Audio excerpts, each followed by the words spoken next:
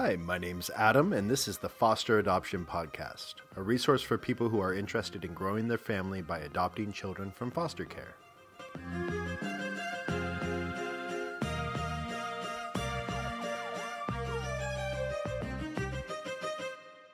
I picked the boys up from school and daycare, and we headed straight to our agency.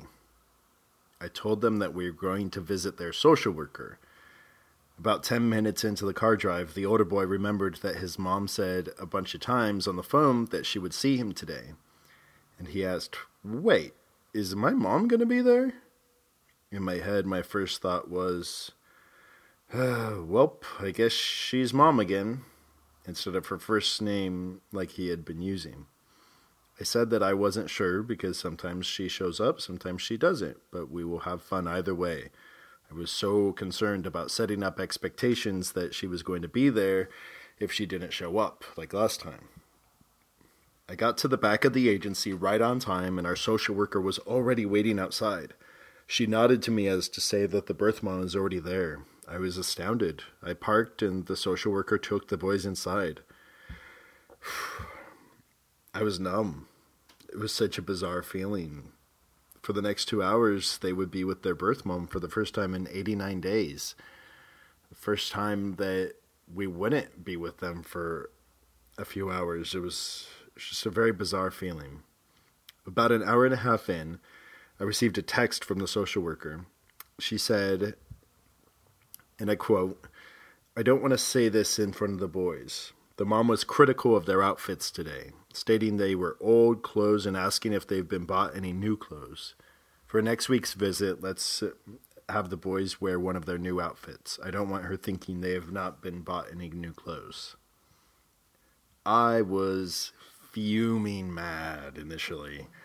I had put them in clothes that were from her time with them so she could see that they still had a connection to her and that they weren't forgetting her. I thought it was sweet. In my anger, I remembered back to what the foster family had told us. They said that the mom would pick up on anything and everything during the visits. So that moment reminded me that this wasn't personal. And then upon further reflection, I realized that we get to dress them every day. We get to take them to school. We get to do homework with them. We get to hear them laugh. We get to console them when they cry. We get everything right now. The birth mom, regardless of what she's done, doesn't get any of that. And that has to be the hardest thing in the world. So when she complains about their clothes or anything else, that's just her trying to gain some control in a situation where she doesn't have any. I get it. So for those last few minutes before the scheduled visit was to be over, I honestly contemplated any possible way that I could try to catch a glimpse of the birth mom. I was just so curious. We knew nothing about her. We had no pictures. There was nothing online. I just wanted to see what she looked like. Just wanted to see what the boys may look like someday. Wanted to pick up on any connection. I thought maybe I could get confused about where I was supposed to pick them up and just be in the front area instead. Or, hey, she doesn't know what I look like. Maybe I could just sit in the lobby and pretend to be there for another reason. In the end, I took the high road and did what I was supposed to do. I took a deep breath and went to my assigned door and waited for the boys. I was not sure what was going to happen. I was terrified that they were going to have completely forgotten who I was in those 2 hours. The door opened and the little one ran over and yelled, "Papa, Papa," and gave me a big hug. I was so relieved. I was on the verge of tears. The older boy didn't give me a hug, but he did come over and he just kept on repeating how happy he was to get the Venom toy from Spider-Man, which was hard to hear each time he talked about it because he already has the same exact toy that we bought for him. But this one came from his mom, so he cherishes it. I get it. I put them in the car and then talked right outside the car with the social worker. The social worker elaborated on how the birth mom would nitpick on everything. She would say, "Let me see your teeth. Are they brushing your teeth? Have you been to the dentist?" The social worker saw me start to fume, and she said, I know, calm down." I was so upset because the mom didn't take them to the dentist even once. And because of that, they have all of this work that they need to do, and we have to take them to the dentist all of the time to correct things. But whatever. See above comment about her needing a level of control and me needing to be empathetic for that and to settle down. So she didn't say anything like, you are coming home, because our social worker had her sign the form saying that she wouldn't talk about the case at all. The worker also said that the next time we were on the phone and she says stuff like that, we need to say, I'm sorry, we're not supposed to talk about the case at all. You're not allowed to say that, etc. I got in the car to take them to dinner, and I put on my happiest face to ask how the visit went. They were so excited about the Spider-Man and the Venom dolls and the clothes that they got and the shoes that they got.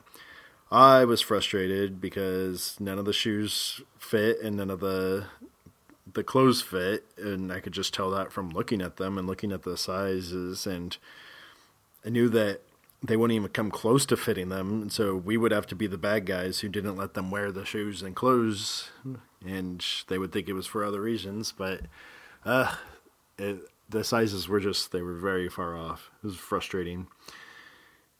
We got to dinner, and both boys were still manic. They had already appeared to regress in their behavior expectations we have for them.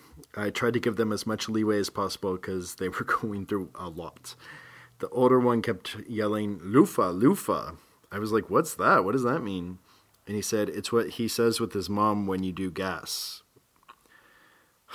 We have a very strict no bathroom words policy. And so I said, okay, well, we don't yell that then, because it's the same rules as the other words that we don't say. And he was like, okay, Papa. And so you kind of saw just how he was distinguishing between the two sets of rules. It was really interesting to see. So we're sitting there at dinner. He was sitting next to me, and he turned around and faced away from me for minutes and wouldn't say anything. I couldn't get him to turn around. So finally, I just turned his chair around and was like, all right, what's going on? So, side note, he's never really opened up in a super meaningful way before this. Usually when it's obvious that something big is on his mind, he won't let you in on what he's thinking about. But this time was different. This time we had a big breakthrough. It went something like this. When am I going to live with Mommy? Right off the bat, I should have said, I don't know. The fact is that I didn't know. I knew what the court thought was going to happen, and I knew what I wanted to happen, but the reality is I shouldn't have spoken with such certainty. But I did, so this is how it went. You can judge if it went well or not. I replied, oh, I'm sorry, mijo, but you're not going to live with her. You live with Daddy and I now. Why can't I go live with Mommy? Sometimes mommies love their children very much, but they can't take care of them. Why can't she take care of me? I don't know. I'm sorry. I want to live with my mommy. Why can't I live with her? Mijo, you're not going to live with your mom because do you remember her making some bad choices? Why did the social worker take me from her? Honey, do you remember? Do you remember some of the things that happened? Then, after months of asking him all of the time if he wanted to share anything about his experience and having him always say no or change the subject, this was the moment. He just exploded. He rattled off a list of awful, awful memories that he has. It was heartbreaking, just heartbreaking. But it was great because he needs to talk about them, and it was good that he felt comfortable sharing now. We kept talking on and on about it, and he finally said, but she's making good choices now. I said, but the court and the judge gave her a list of things that she needs to do, and I'm sorry she hasn't done any of them. But she will do them. I'm sorry, I don't think so, mijo. I know this is really tough. It doesn't mean that she loves you any less. She loves you very much, but sometimes mommies just can't take care of their kids. Then he brought up our friends' kids who were also in the same process of being adopted. And he said, do you remember them? Their mom couldn't take care of them, so they live with their daddies now. I said, exactly, and look, they're being adopted. He took a deep breath and we went back to eating and we finished and then we started on the long drive home. He was very quiet in the car. So every once in a while I would check in with him and ask if he's okay or if he had any questions. Sometimes he would say that he's okay and sometimes he would say, I'm just sad because I can't live with my mommy. Obviously that was hard to keep hearing, but each time he opened up in some way I was internally so happy. What they're going through is traumatic. I've no idea what they've been through in terms of being taken from their home. And as wonderful as our time is with them, with all of the fun things, it's also important for him to grieve and to have some negativity and to process things. And he hadn't outwardly done that until now. And so this was tough. It was a really tough visit. I can't imagine how tough it was on him and his brother. But as tough as it was, I'm happy it finally happened because we're closer to getting some clarity on the situation and have a dialogue about what is really going on. For the rest of the car ride, I asked him who all of the people who love him are, so he could see that he has lots of people in his life who love him, and he's part of the mom's family, and he's part of our family, and that's okay. It was a tough day. We got home and boys went to bed and I just cried. It was tough. I know there will be more tough days.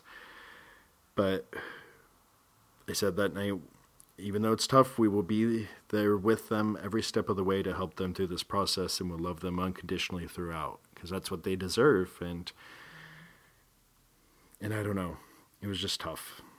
So that was our first visit, and tune in next time to find out how things went from there.